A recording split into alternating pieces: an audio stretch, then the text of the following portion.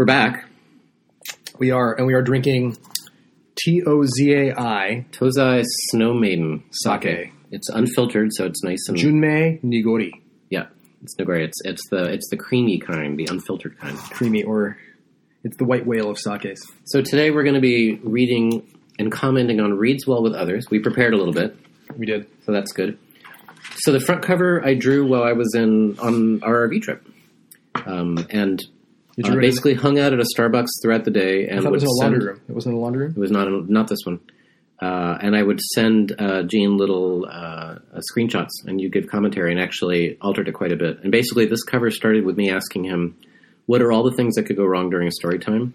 And such is the power of libraries that I could not fit in everything on that list. I like that. I like the goldfish. I don't really notice the goldfish. And the little boy pouring Junmei Nigori sake into the little girl's ear. Yes. Yes. And on the back cover, is the Malville.org website with a list of upcoming events. Well, the mobile-friendly Malville.org website. Yes. That's very good. Yes. All right, let's begin. Let's do it. Page 4, library tip 118, know thyself. Very good. It's funny because it's true. Yeah. Why does everyone use self-checkout when Dewey's on duty? I think this is the secret to promoting self-checkout, is just being rude to people. It's a little-known secret.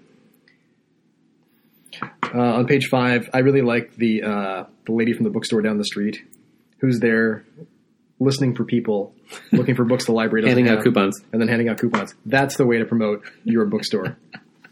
I'm not sure your notions of bookstore are mainstream, but all right. I'm just saying. So this is the situation where say page 6. Oh, page 6. This is the topic we talk about a lot, which is that the library privacy. I'm already talking wrong. I'm already slurring my words. Confidentiality. The privacy shield of libraries. Privacy shield. Nobody calls it a privacy shield. I'm calling it Mr. now. Sake. I'm calling it now. All right. Is a little imperfect. It is true. It's imperfect. No matter which way you want it, whether you want privacy or you don't want it, it's imperfect.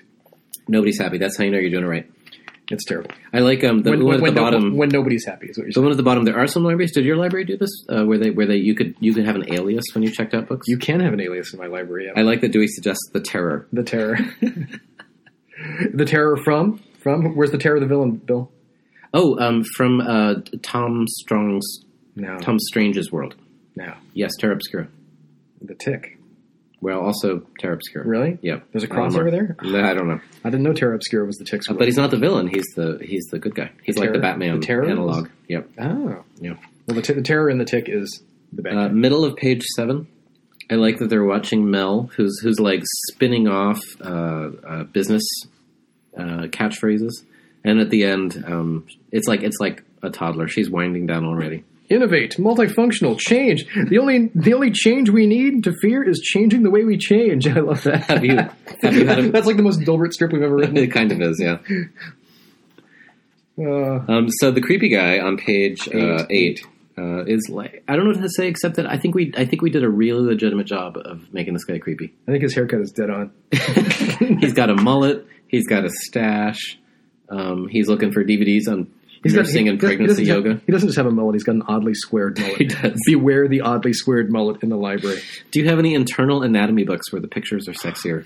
Did you hear that? Did you hear about that? So apparently, I heard about this internet-enabled dildo. Oh yeah, I did hear about that. That has a camera on it. And then it got hacked. And yeah, the Wi-Fi apparently bleeds out into your neighborhood. Mm-hmm. And your neighbors can be watching your insides. Not good. I guess it depends what results you're trying to achieve. I guess. I was trying to remember on page 9, the scorpion belt buckle. This is all you. No, there was somebody who sent us a story I'm just saying, it about came a from your scorpion side. belt buckle. I'm okay. like...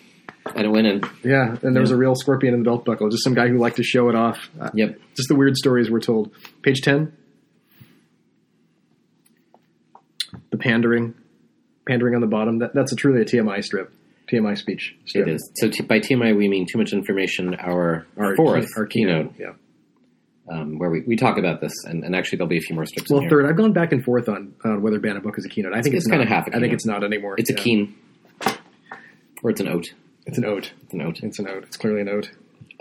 So a couple of times in here, Dewey does odd stuff here. You're on page 11? I'm on page 11. Here's Dewey as a poker dealer, I guess. He's got that little eye shade thing. And the thing is, I drew the eye shade thing It's called a visor. The visor. In the middle one. And in the third one, I totally got it wrong. And now it looks like he sort of has a weirdly sheared baseball cap on. The third strip there. Yeah. Yeah, it's very strange. Yes. And then there's the little redheaded family, the Weasley family. Wait, this is page 12? Page 12 is Dude, the alcohol's like... I can't count. Does the alcohol take page numbers away? No, actually the ebook takes page numbers away. Oh, well, you gotta keep up, man. Okay. The Weasleys, yeah, you can't... It's very hard to throw children out of the library who are behaving, no matter... Even if you are babysitting them. This was the point here for me. And, I love that the dad comes in on 13 and tells the kids it's time to go, and they're trying to figure out who he is, and they didn't give up the dad, so he takes them all out to ice cream. It's beautiful. And that's redheaded you. Is it redheaded to me? Yes. That's you if you had red hair. Oh, I'm not. Or like orange hair. I'm close. That's basically exactly how I draw you, except I'm close to that bald in front, but not quite. I am that bald on top, though. Yeah. Underneath that, on 13, the nasty lady again. The ungrateful nasty lady. Yes, that's her. You spotted her. I like the guy, the balding guy, on the bottom of 13. Was that rewarding good behavior or negotiating with terrorists? It's best if you don't think too I just like that he's honest. Hey, I could make it like a living hell. That's the guy you give into, because why not? Because he's so honest. All right. I like in the sequence where the guy on page 12. 14. Page 14? It's a page. You didn't say I'd do the right page number. That's true. Guy spills the coffee but won't clean it up because it's not his problem. And then it becomes his problem. Well, it does become his problem, but I like that when he talks to Mel comes back and Dewey says no dice, and she says his logic is impeccable. That seems about right. Page 16, the senior T. That is odd. It is a little odd. I like how the old guy asks for help evading the internet filter at the assisted living facility. Where did the senior T come from? Libraries have senior Ts, man. Do they really? Well, they do, because a lot of times they're giving all the pizza money to the teens, and I think sometimes the seniors must notice. And then they're like, hey, if you just bought us some tea. That's all we need. We don't need pizza. We can't chew. Everybody needs a little pandering. We all do. Well, you don't want to plug up seniors with pizza, Bill. Thanks for that. You're welcome. Everybody thanks you for that. I do like at the bottom where the computer victim guy is saying, can you tell me how to evade the internet filter at the assisted living center? And the old woman in the wheelchair next to him says, have a low sodium cracker, Casanova. That is her voice. She's a smoky old lady? Yeah, she's a Brenda Vaccaro voice. Okay. All right. 18. The adjustable desks. Real thing? Real thing. Yeah. Some libraries have these desks that go up and down, at least until they break. I mean, we have them work. In fact, I have one at home for a person working at their own desk. But do you have a front desk that's adjustable? Yes. Really? Yes. Yeah. I mean, I guess people have to work at them too. Some of the places I work, yeah. And is it purely for ergonomics for the workers? Supposedly. Okay. But it doesn't really work out, right? And they end up snapping off, and then they can't be repaired because cheap little shitty buttons that are used all the time. Also, I think about tables at conferences and stuff, and we've come up with it as a pretty good height for these things that sort of works for dealing with people. And I imagine you change that height and all the dynamics change. I think so too. But they are very distracting. You can really entertain the patrons by going up and down. So what I often do when I'm at a desk that goes up and down is I just take it up and down a little bit. I let the patrons know what's going on. It's strange that those motors burn out quickly on these things. Well, people are desperate to talk to you, and so let's use this for some.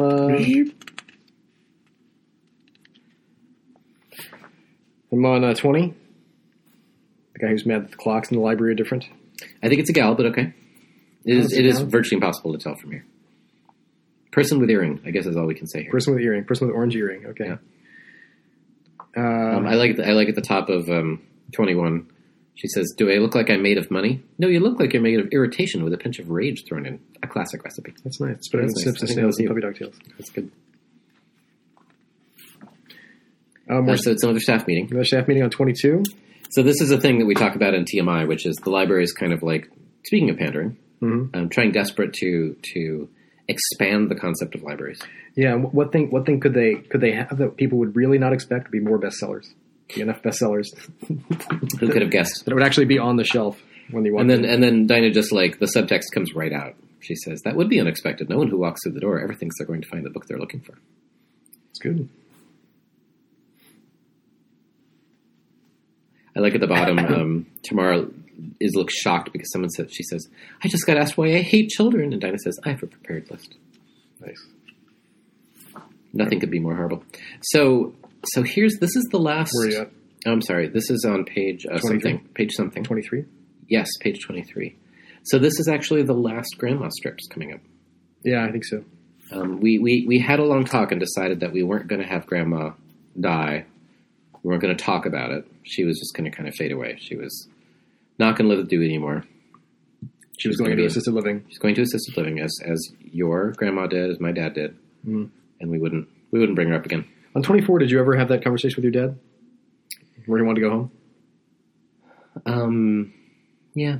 I would have with my grandmother all the time, and I'd have to explain to her that she was home. It's very heartbreaking. And then she would forget, right? She would forget, but she would accept it. Like, she was always really at peace with it when I explained the situation to her. What was really interesting was my mother would never explain the situation to her. Yeah. Will you double check we're recording? Yeah. The entertaining phase, and I say entertaining because I know it was entertaining for him too, for my dad, was when he sort of lost track of time and space and would look out the window, and there were some columns he could see outside his window, so he decided he was in Greece. and we're like, absolutely, you're in Greece. When he was in the hospital, or when he was out of the hospital? When he was in the nursing home. Oh, that's interesting. Yeah. So then Dewey goes to, on page 24 and 25, Dewey goes to do a talk, and now a sub is in charge. And he's doing a school visit. He's doing a school visit, and a sub's in charge. And you have an entertaining story, which you won't tell right now, but about giving a talk when a sub is in charge. And Dewey actually refuses to do it because it never works out. Right. Well, I tell that story during our keynote, during a funny thing happened on the way to the We can't tell you right now because you haven't paid enough money for it. That's right. But it is a really good story, totally worth, by the way. But if you hire me to come talk to your staff day or your state conference, I'd be happy to tell it. And it's worth saying that an important milestone has been passed because I'm not doing that talk anymore. So your chance to hear me give that talk is over. So that's in the past now. Sorry. But now Gene gives it, and he gives a startlingly good impression of me. I do. He puts on a little toupee. When I do the French accent, that's mostly my first. He puts on he like puts those things under his shirt to make him look like he has more muscles. You know, in doing that talk alone too, it's weird. I've changed that talk a little bit. I'm changing that talk like 2% every time I do it. Yeah, you know, those 2% add up. Yeah, they do. No, it's at 13.5% now. Well, it's what do you call it? It's compounded. Compounded change. It is compounded interest on your talk changes. Page 26. I love the lady. I love the nasty lady at the top of 2006. Go become a dog person. I love that. And that's exactly it. Like you have all these books. You can have a bazillion books on the same topic, and whoever the first person is who gets there takes them all. Right? Yep. It's just like... Well, my family is one of them because we're homeschoolers, and so whatever my kids are studying, my wife just has all those books. Hey man, homeschoolers are the worst. And we have a special bookcase in our house, which is just the library books. They're all facing out. That sound you heard is the... I wanted to say Iron Maiden, but it's Snow Maiden. Well, as we're talking about homeschooling, I just need to pour myself. Need another drink. I find that just as in the library, I need some alcohol. So anyway, I can always tell what subjects my children are studying because Lord knows I'm not going to talk to them. So instead, I just look at the bookshelves. You have 25 books on ridiculous hats out at all times. Pretty much. Yep. Okay. All right. 28. We find out that Dewey is not on call. 29. This is a true story. This is actually one of the stories we got from sort of suggested stories for drawing, and it was actually two fertile. Like wasn't any one strip, but we decided there was a whole sequence in it. So somebody was called in the middle of the night. Someone was called in the middle of the night, and they had to hang out there because there was basically a big hole in the window, so anybody could come in. So they were like their own security guard, which seemed kind of outside the scope of their job description. And then we just kind of like pumped that up a little bit by having people start to stop by in the middle of the night. Right. I like the one who says, "Can I ask a question?" And Mel says, "It's 3:00 in the morning. We're closed. I'm dealing with a crisis, and I'm extremely short on sleep." And the woman says, "I didn't hear a no."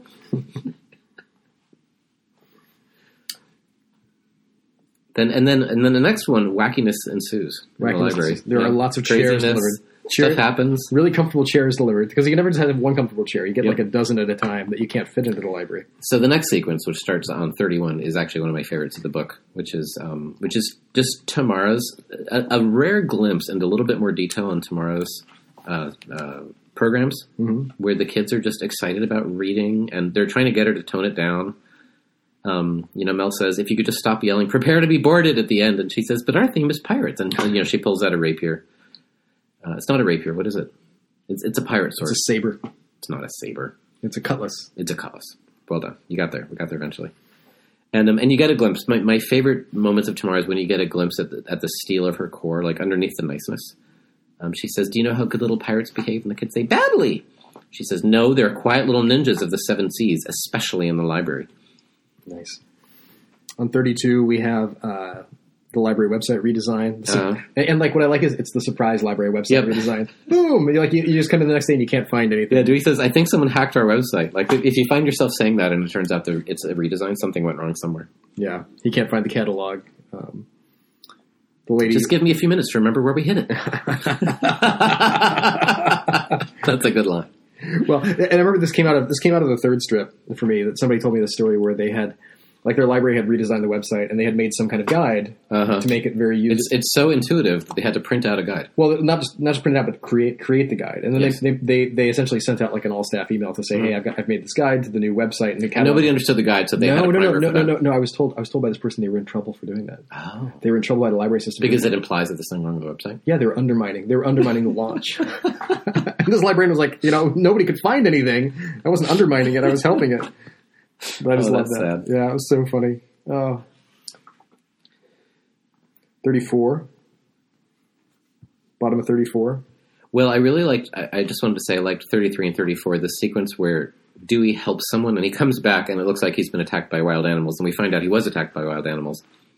And then the person just doesn't even really care. Yeah, has no idea. Thank him. We might have exaggerated here a little bit what librarians go through, but only a little bit. No, I don't know what you're talking about. I like the bottom of 34. I like the countdown timer. Like, hey, you've got no time. This is one of those things where I think people who don't hang out in libraries enough probably don't get that the libraries will literally just turn off the computers. Just delete it for you. I guess it logs it off, right? It logs it off and deletes everything. It deletes everything that happened to keep your information safe. It's protecting your privacy. The privacy shield is strong. That's right. That's what this woman finds out, much to her detriment, right? I really, really like the middle of page 35. It's not how you wrote it, but I like how I played it, which is that Mel is just listening to this argument between the patron and Dewey, and the word bubbles start obscuring her face. Like that's a sign. As they often do. 36 and 37 are some more of those strips we created based on people's stories when we were out talking to people. Yeah, and then this was confusing to me, but the bottom of page 37 actually leads off a whole sequence. Right. It was and again, so true stories, and a guy actually hid cigarettes in the shelf somewhere because he was trying to quit, but then, of course, his quitting failed, so he came back to find them and couldn't find them. Right. And then on, so that's 38, 37 and 38, and 39 is like a guy who looks like that guy, but balder. Look, I can only draw so many people. But that guy suddenly lost a lot of hair. Smoking is bad for you. He pulled out. Well, not smoking is bad for you. Apparently, it's confusing. Oh yeah, and he's just there. He's just trash talking everybody. Yeah, he's just heckling. He's heckling at the library. That's right. But he doesn't get much traction. I like how he doesn't get traction with Dinah on 39. Yeah, and then Tamara is actually the best, right? She's again killing with kindness on 40. Yeah, and he says, "I bury you." Great villain voice. The kids will love it. I like Tamara. And then the guy with the unreasonable request, page 40 and 41. Page, thank you. You know what? You are now promoted to page number guy. That is your new title. Well, as long as you stay on the page with me, we're fine. Okay. He wants his cell phone. He wants. Yeah, I mean, your sort of basic unreasonable request, like I lost my cell phone, find it for me. Like there's some basic misconception of what librarians can do, which is sort of sweet. Well, it's kind of like it's nice that some people think you're superheroes. It's kind of a nice overestimation. Right? It is. That's what I'm saying. Yeah. I mean, but I need my girlfriend to get back together with me. Make it happen. My favorite is 41. How can I calm down when my phone is missing? Let me see if I have something here to tide you over.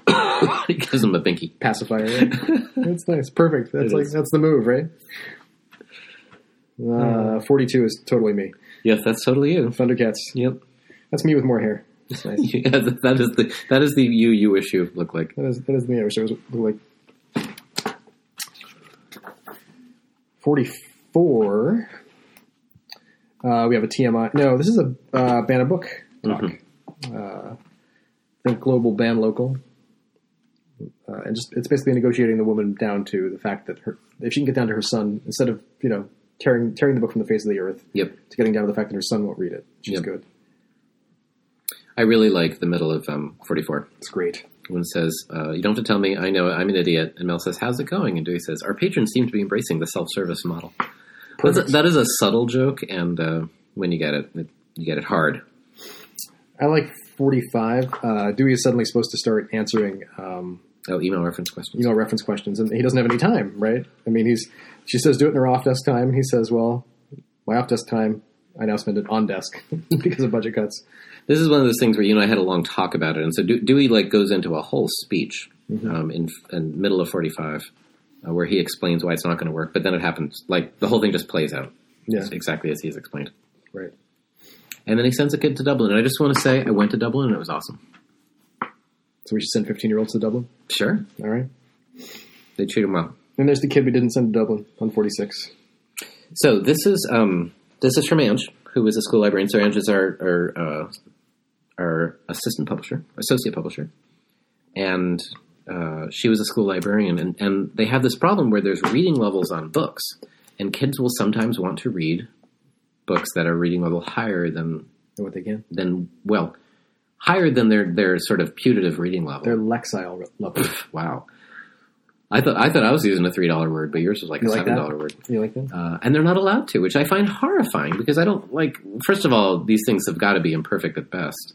And second of all, what's the harm of giving a kid a book with words they don't understand? Maybe they'll learn them. That he wants to learn. That he wants to read, right? Yeah. And so we did. So this was a very popular strip. Yeah. And then we did a poster on that one. Did we? Yep. Cool. And we sold several of them.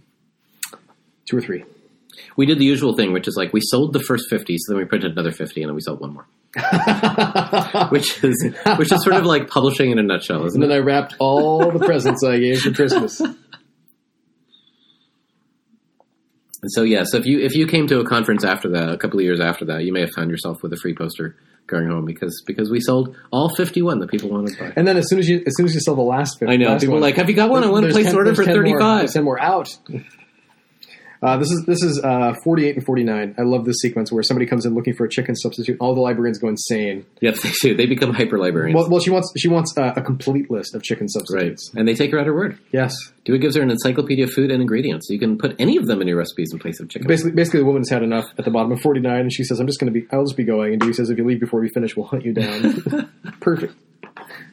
You were in love with orange as like an accent color for a while. Look at her glasses. There aren't that many colors. You'd be surprised. Yeah? Yeah. Right. There's like 3-4 colors most. Max. If you notice, starting around now, in fact, I think starting at the top of 50, but I'm not sure, you'll see some of the line width start to change and just the quality of the art. This is my first experiments with drawing on an iPad, which is something I ended up doing a lot more when we hit the road, and there were times when I didn't have any AC at all and I couldn't plug in my computer. And so it's a little more granular, the old iPad. This is not the iPad Pro. This was the previous generation of drawing on the iPad. Mm-hmm. It's a little funny looking. On top of 51 is it's the library as the bar. Yeah, you're weird. I just like this. Yeah. I have to say, like, Dewey in his vest and his gray shirt, I just want Dewey to dress like that forever. Like, I think it's just so damn cute. I like how it just changes at the bottom of 51. Mm-hmm. He calls it. Just changes back. Immediately. Perfect. Immediately. As soon as it's not working for him anymore, it's gone. That's so perfect. Bottom of 52, we start talking about the library power users. Yeah, this is one of our themes in Surviving the Public. It isn't.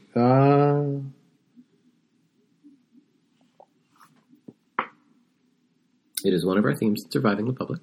That the people who you would most want to help are the people you never see. It's in TMI too, a little bit. Okay. They want to ask for help as well. Yeah.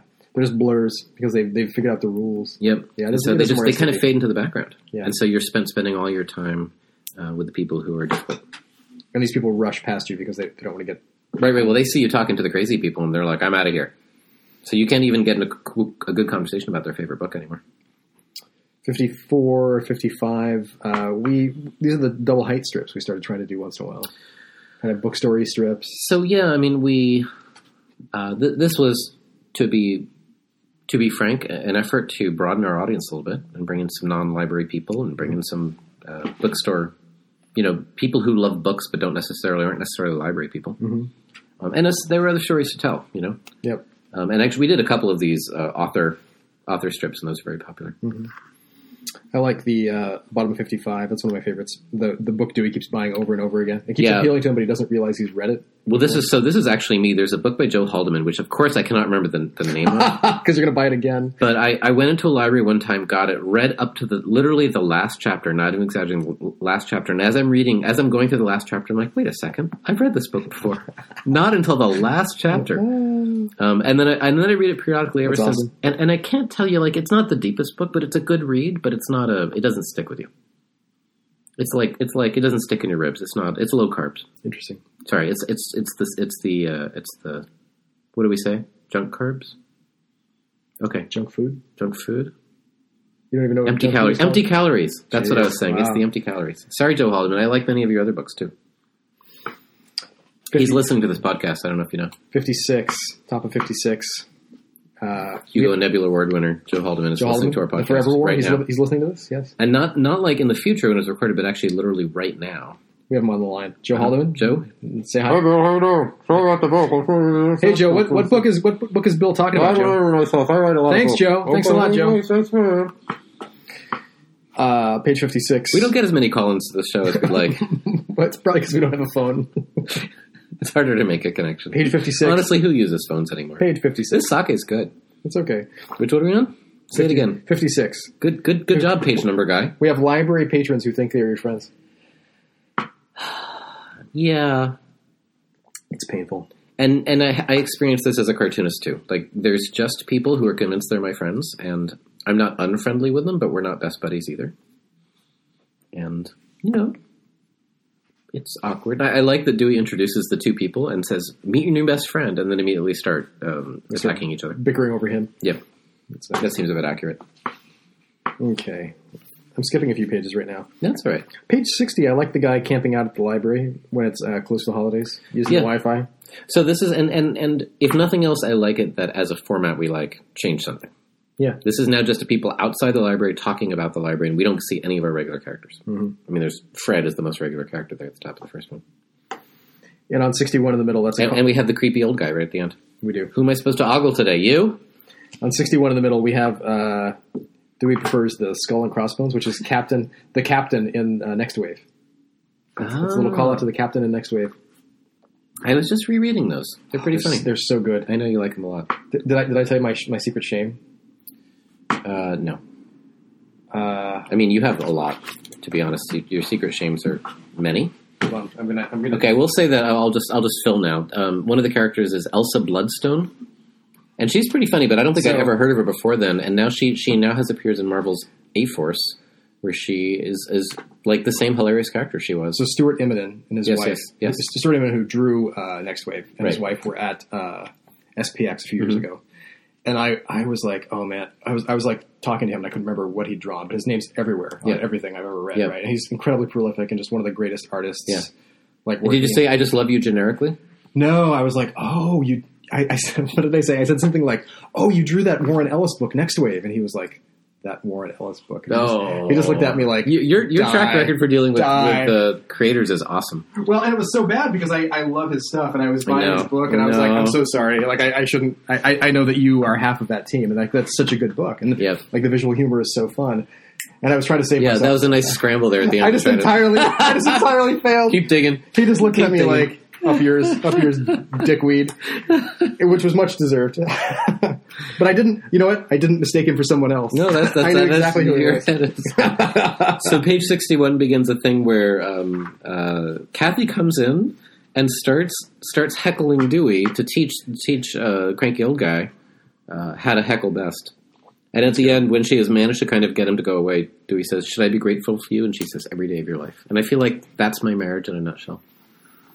Okay. All right. Nasty Woman's back on 63. Not much more to say about that. Okay. 64, we have a nice parenting moment. It's Nuffle Bunny versus Buffy. We also have let's not skip over your napkin strip. My napkin strip. So every year, it's not just that your drawing title style changes unrecognizably from year to year.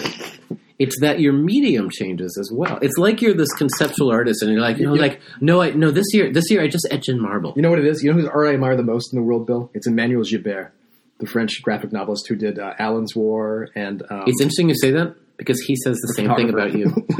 And Gibert, the thing about Gibert is he he reinvents drawing every time he does a new but comic. Joubert does not draw once a year. Just change it each time he draws. Let me tell you, that's Joubert's mistake. They talk about 24-hour comics, Bill. So I have to say, this comic takes me 24 hours. I have to say, the last one you drew on your kitchen cabinet windows, but this time you drew it on a napkin. And not only that, but we didn't tell people we like offered some special prize if they could figure out what they drove on. What you drew it on. What was the prize? I don't remember. I think we just. I remember I framed this for you. I still have it. Have you thrown it away? No, I still have it. You're just saying that. No. It's actually I was just looking at it. Okay, all right. We have no pictures hanging in our house. It's something we're working on. All right. It's technology we haven't yet achieved, but we're working on it. Well, this is the only thing in the real world that I've ever drawn.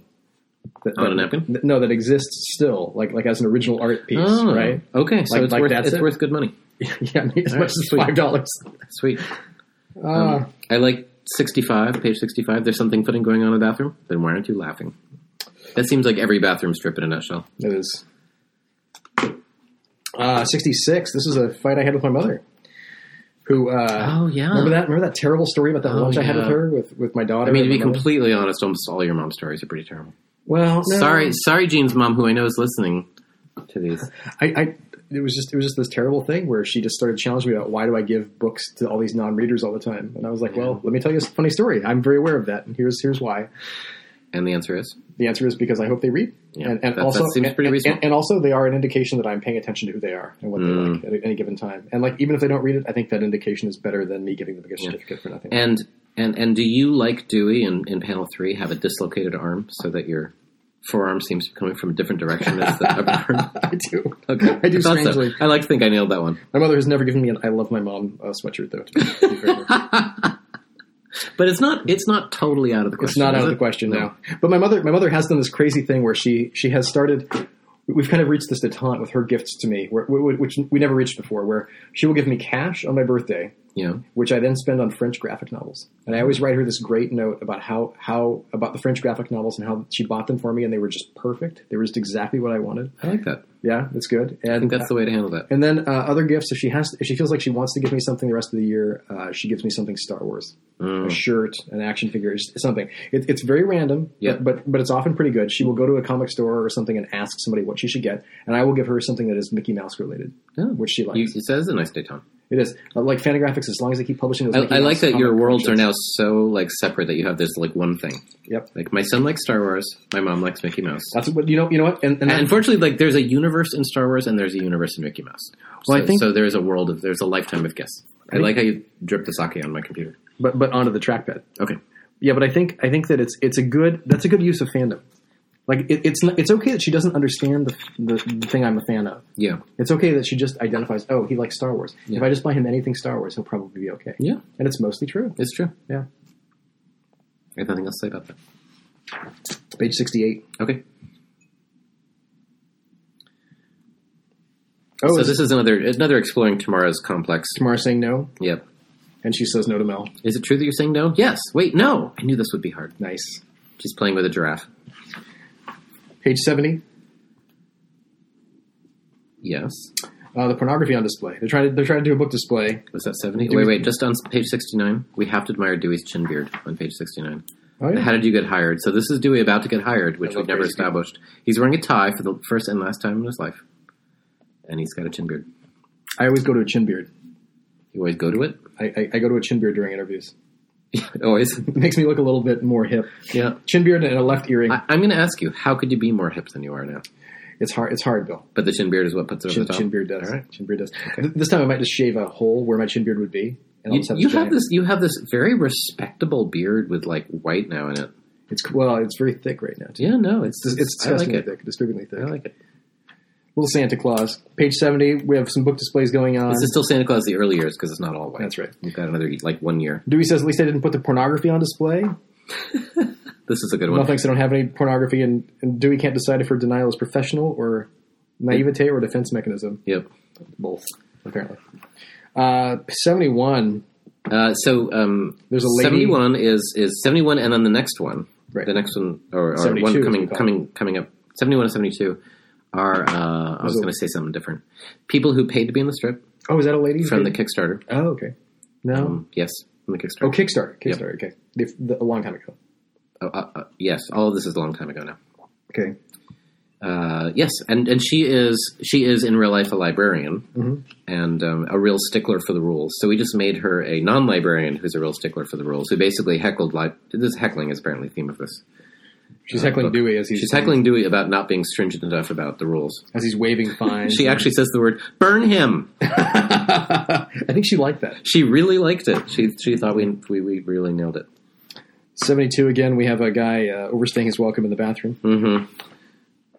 73 we have, or 74. I like at the bottom of 73 where Dewey just leaves. Like he just leaves. Yeah, because he should, because he's not on the clock. Right. She says, "You can't leave me here alone." He says, "And you can't authorize overtime." Like it really. I mean, what is Mel going to do? I guess she could leave, but it's her library, and she's also going to deal with the consequences the next day. Well, in reality, what would happen where I've worked is that they would get comp time for the next day. So they come in late. I see. And then the library doesn't open. I see. You can't leave somebody alone in the library. It makes sense. Page 74 is Sarah. It's your wife. It is. I mean, this doesn't look like her, but this is true story from early on in her library usage as a homeschool person, where she would take out a stack of 50 books. So there's a lot of books coming and going, and to be honest, I'm not 100% sure she was returning them all. But she's quite meticulous. Don't ever say that again, Bill. No, I know. She doesn't listen to these. She's quite meticulous, and so I believe her when she says, I believe her. I'm sure it's true. In fact, it's certain to be true that when she said she returned a book, she did. And so then the day came, as will happen statistically, where she got a notice that a book was not returned. And she said, yes, it was.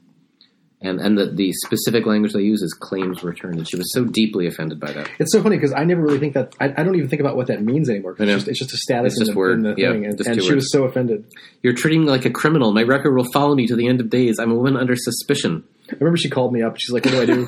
How do I talk to these people? And I was like, you take the book back.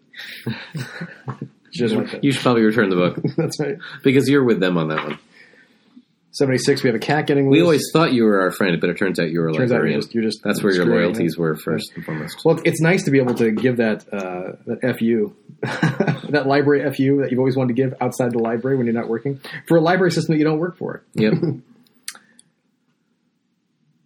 I like the orange books on 77. Yes, it's perfect. It is good. And it reminds me of that, what's that, Frank Camuso's book, Otto's Orange Day. I haven't read that. Frank Camuso. I don't read books anymore. Frank Camuso, who did the Pig, the noir pig detective book. And then he did Otto's Orange Day for Toon Books. And he did a follow-up that was something blue. On page 78 is a guest appearance by Joel Watson, a fellow cartoonist friend of mine from Hijinks Ensue and other internet phenomena. Why is that Joel? Hair. Because he has crazy hair. Is Joel in the whole week? Yes, he's there all week. Joel has a giant collection of guitars, as I remember. In fact, I gave him a musical instrument. I gave him my bass ukulele. Did you? Yeah. I knew he would make better use of it than I did. That was one of my impromptu musical instrument purchases, and I realized I needed fewer and not more musical instruments. He's not doing comics anymore, right? I have no idea. All right. We should look him up. All right. Okay.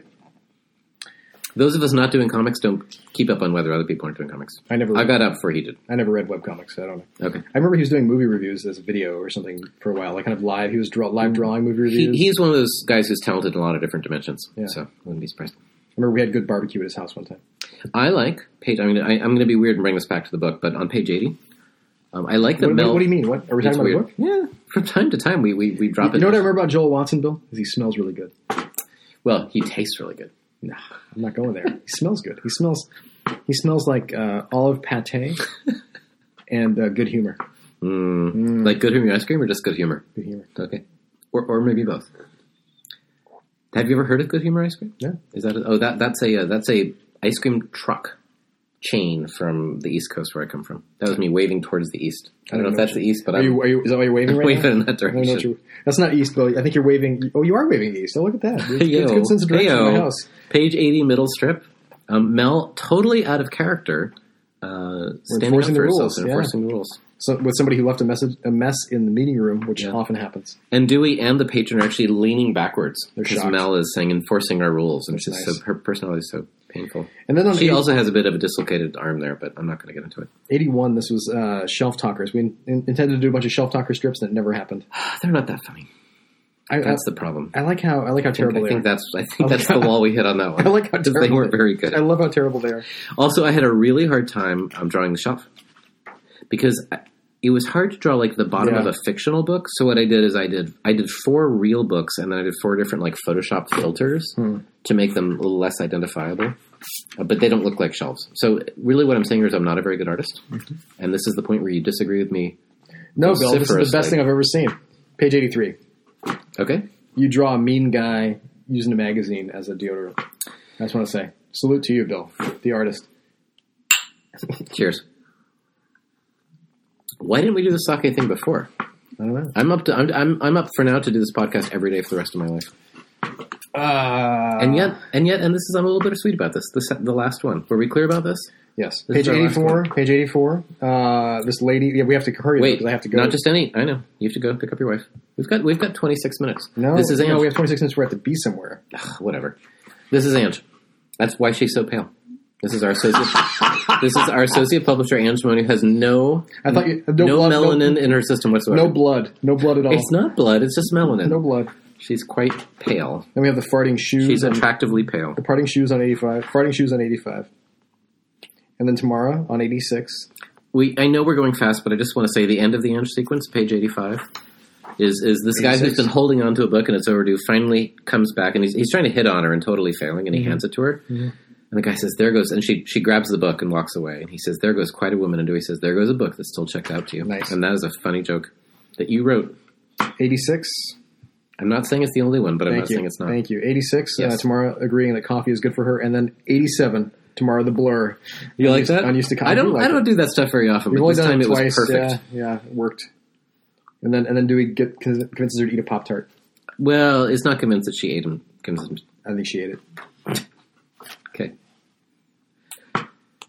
And then 88, one of my favorite sequences in this book. I think that's because it reflects your experience, right? It does. It is Dewey explaining to the kids that he knows exactly what they're doing because he actually looks at them. Because he actually looks at them, and they think they're at a movie. Right. They are unclear that he is actually paying attention to what There's doing. A human being looking at me right there. The best is like he tells one kid that he finishes math homework, and he's like, "That's a dirty lie. Take it back." It's beautiful. 88. And then he has to sign an NDA. The teacher has him sign an NDA. Yep. And then on top of 89, he has to tell Mel that he can't explain what he did. Bottom of 89 is true story. Yeah, true story. Who sent it in? Do you remember? It was one of the suggestions for the strip to draw. And it wasn't the strip we drew at the time. Right. We ended up putting into the strip. It was like a secondary one. And they called exactly this thing, almost word for word, that they called for directions on how to go to the library. And the librarian's like, where are you? And like, I didn't call to be interrogated. Right. Top of 91, actually all of page 91 is really good. Top of 91 was our kind of callback to that thing where people were pissed off that I guess so, yeah. The miss and the misses. Yeah.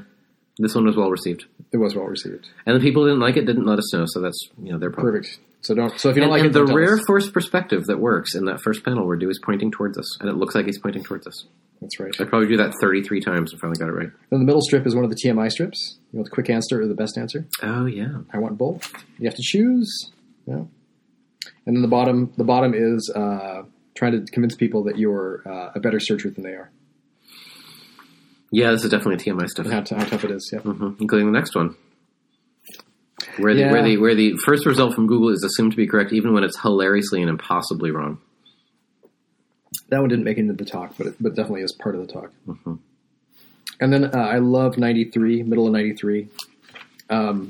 This is Staff Book Club. Staff Book Club. Well, you see, her alien lover had an ovipositor, so she. So my friend Barb Moon, in my writing group since I was 21, wrote this. She still have a writing group? I still meet with them once in a while. We mostly have dinner instead of write for each other, but I still meet with members of them to kind of go over my work. I think it must be nice, reassuring for people who have book clubs who do nothing but drink that the people who have writing clubs also do nothing but drink. Right. Well, we don't drink together; we just eat together. You eat together. But Barb always wrote these fantasies that were very much like kind of a lot of plants in them, right? A lot of description of plants. Do you know what I mean? Like that kind of fantasy, that kind of green fantasy, green man fantasy. I do not. Like very kind of nature specific. A lot of details about nature fetish. A little bit. Okay.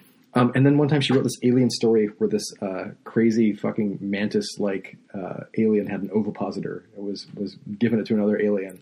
Let those of us who have not had an alien lover with an ovipositor cast the first stone. Well, as soon as the sex scene came up, I just remember I was probably 22, and I just started laughing my ass off. And I looked at Barb, and she was blushing like crazy. Very, very quiet lady. Love her. And just totally like just crimson red. I guess that teaches you a lot about her. Well, to this day, proclivities. all I have to do is look at her and go, ovipositor. The end. So I put her in here a little bit. 95. Well, this is the whole not the whole Not Event Here crossover, an epic crossover because and do you remember why we had an epic crossover? Yeah, because this one guy Jeff, who's a huge fan of both the like the one person who read both comic strips. It's not true that there's just one, but he was the one who when we did three. What? There were three. There were at least three. He actually contributed to both Kickstarters. That he contributed to being an Unshelved strip and a Not Invented Here strip. Right, so we did him a crossover. So we gave him a crossover. And I love on the bottom of 95, Colleen on the phone, and she's like, it's like that Warren Ellis Global Frequency. It's totally the Global Frequency. Yeah. Chowhound, this is Dirty Lady. Melville Dewey is dead, alas. That's it. I want you to know I really admire and appreciate the little code words they do, the little exchanges they have. And then the other librarian comes in and says, in a subject catalog, file me under L for librarian, scatter my ashes at 020. I don't know what any of those things mean, but they sound so right to me. Right, and then they hand off the information that you can only get by touching base that way. Yep. It's beautiful. My next is on 99. Do you have anything before that? By the way, fans, please turn off your phones during the recording of this. That was my thing. Your reminder that we need to go in 10 minutes? Yep. Oh, let's go in 10 minutes then. All right.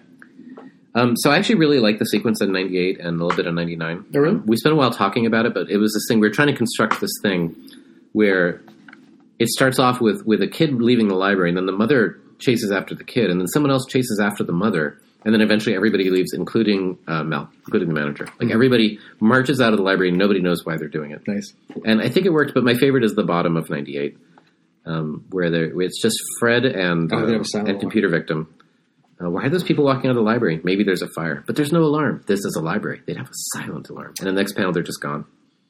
I like the bottom of 99. I can remember where this comes from. I used to go to Xanadu Comics in the University District in Seattle. And there was one guy they would talk about when he wasn't there. He would come in and like look at the comics, like make sure they were flat, make sure the spine was exactly straight. Just give them the once over. He'd bring a caliper in. He would pick the most perfect copy of any comic, and then he would keep it perfect. And I came in one time when he was there, and they asked me if I wanted a bag. I was in front of him in line. I was like, no. And I crumpled it up in front of him. And then I walked out the door. Stuffed it down your pants. I did. I just stuck it in my back pocket. And it just shattered him. It was beautiful. Sean, the guy who worked there, was just laughing so hard. He knew what I was doing.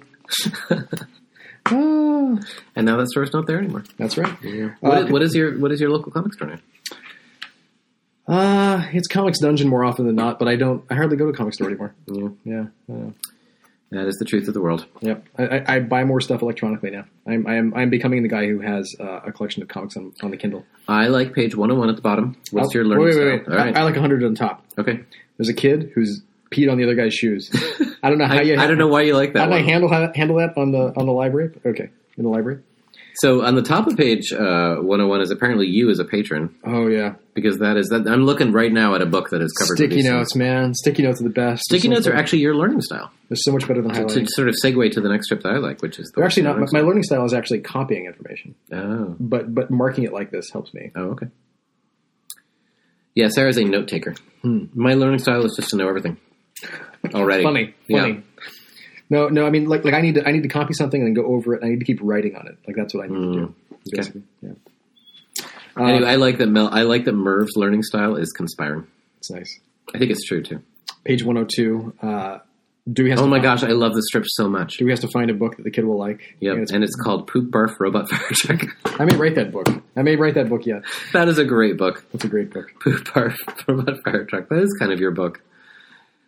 All right. That may be the next picture book I write. We'll see. It's nice that you're going with a poop theme. Did you decide not to do Poopy Claws or Poopy Paws? The dog version? Maybe the critical reception of the first one wasn't. No, wasn't enough. I mean, what I think is funny is like if I did a second graphic novel on that, like there's part of me that's like, oh yeah, the first one would sell more, right? I know. I've walked down that path too. I know. It's brutal. I have so many notes for Poopy Paws, but yep.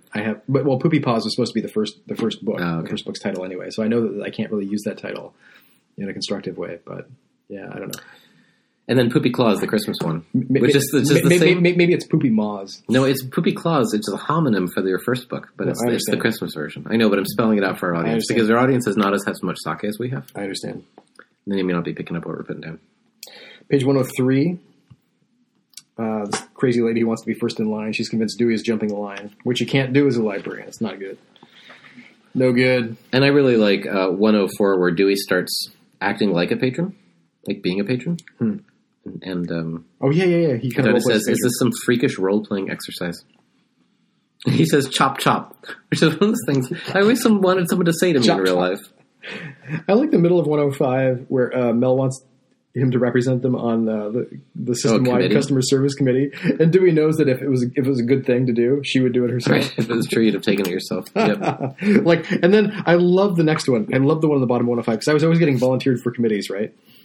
And the great thing about being a sub is I don't get volunteered for any committees at all anymore. How much time will this take? 4 hours a week. Which of my regular tasks should I stop doing? You can skip prepping for school visits. No school visits? You still have to go. I'm saying that I'm willing to let you look bad. That's perfect. That's exactly where my managers would come down. You have to do all your tasks and be on the committee. That's right. On 108, there's a great sequence where Dewey is trying to help a guy memorize his library card number. Yes. It doesn't really matter. You like that one? I do. And on 109, this is kind of an ode to Rich, who does Diesel Sweeties. Okay. What's Rich's last name? Stevens. Where it's like, what's that T-shirt he did where it's like, I like bands that don't even exist yet, or I like bands you haven't ever heard about. So you're butchering it, but I like that. I am. What is it? It's a Venn diagram. Okay. Of two things. It's bands. No, but I don't remember what it is. I'm just not going to butcher it. But it's a Venn diagram. It's a Venn diagram of like bands I've heard of, bands you've never heard. It was something, right? But yeah, I like that you continue to butcher it. That's right. I'm just saying your next job, butcher. But this is a guy looking for books that are not popular. That nobody's that are hip. That are cool because nobody else is reading them. That are cool but nobody's reading, right? So that's nice. And he's got the chin beard, which is how you know he get hired by the libraries. Okay. Then there's the patron-centric service model on 110 and 111. And the patron-centric service model, I assume, is essentially the customer is always right? Customer is always right, but everything the customer wants is okay. Okay. And I love that at the end of, like on 111, on the middle strip, Dewey's just letting a patron like reshelve books, which you're not supposed to do. Because they don't know where anything goes. And it ends with someone just coming in and borrowing Mel's office and closing the door. 112, it's me at home. Giant stacks of books everywhere. That is you at home. Collapsing. Yep. Although I'm trying to get out of that business. Well, your new house is a little more amenable to this. Right. Like there's space for all your stuff. Page 114 is a disgusting used book. Just as a little side note, when we were signing our last book called Overdue. Yeah. We were in your, I want to call it garage. Is it a garage? Yeah. All right, it's a garage. And there's a loft and there's a bunch of boxes.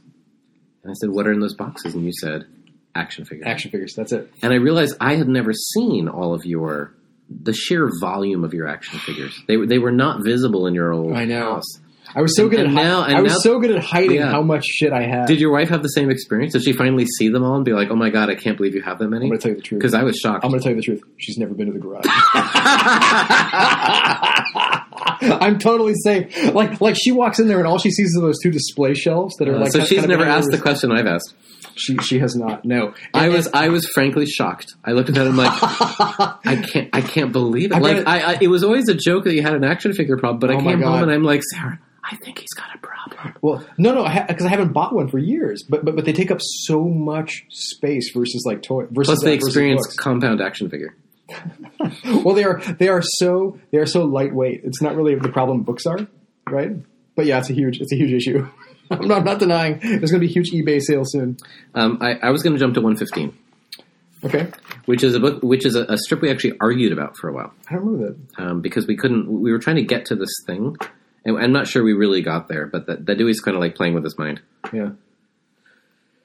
Skullduggery and intimidation, though. 116, the unintentional photobombing. Do you remember my unintentional photobomb at ALA Midwinter, the last one? No. So I was behind the Librarian of Congress and this woman who were taking pictures, and I'm in the whole unshelved booth is behind them unintentionally. Oh, really? Yeah. In like, was it published somewhere? Is that what yeah. Okay. It was online. It was nice. Very fun. Well, I mean, they sort of unintentionally self-photobombed us or something. Right. I like 117, the middle. I like. Volume Hold on, extra. 116 at the bottom. Mm-hmm. Is the woman who's crazy for the author saying, "I'll die if I don't get a copy." And Dewey says, "Your life will continue as normal. I must have a copy." And the person who's behind him is like, "This is normal." It's nice. What did you like on 117? I like the badge train. The badge train is complete. Like, this is understating the reality completely. of badge trains. Completely. And I'd like to say I'm exaggerating, but I'm not. Not at all. I like furry. I haven't yet seen that one. Page 118. I like the unrealistic ways people promise to promote books to get a free copy. Yes. Honesty. Tell a friend, maybe two. And the bottom of 118, the fan who goes too far, just way too far with the I'm going author. to feed you like you're a baby bird. That was a funny line that made me laugh out loud. Do you remember that Will Ferrell? It was a Saturday Night Live skit where it was him and the guy who I can't remember, Chris Kattan, and Chris Kattan had no, I think he had no salivary glands, and he brings his girlfriend home to dinner with the parents, and Will Ferrell's his dad. And Will Ferrell eats some food, and then he stands over Chris Kattan and just spits food into his mouth. And does it for real? Yeah, does it for real. Oh my gosh. It was the funniest thing I'd ever seen on TV. I was aghast. That's awesome. But they do it like nothing is happening. Yeah. And then they're trying not to laugh throughout the rest of it, right? And they keep doing it because then they're explaining that he has no salivary glands. Oh, it was the best. And then I think we're done. I think we're done. I think we're at the end of our 11th but not last book. And you know why we're not doing the 12th book? Because people did not pay for us to do it. And that is the reality of it. And as much as I enjoy our time together here, we must... Maybe in 3 years.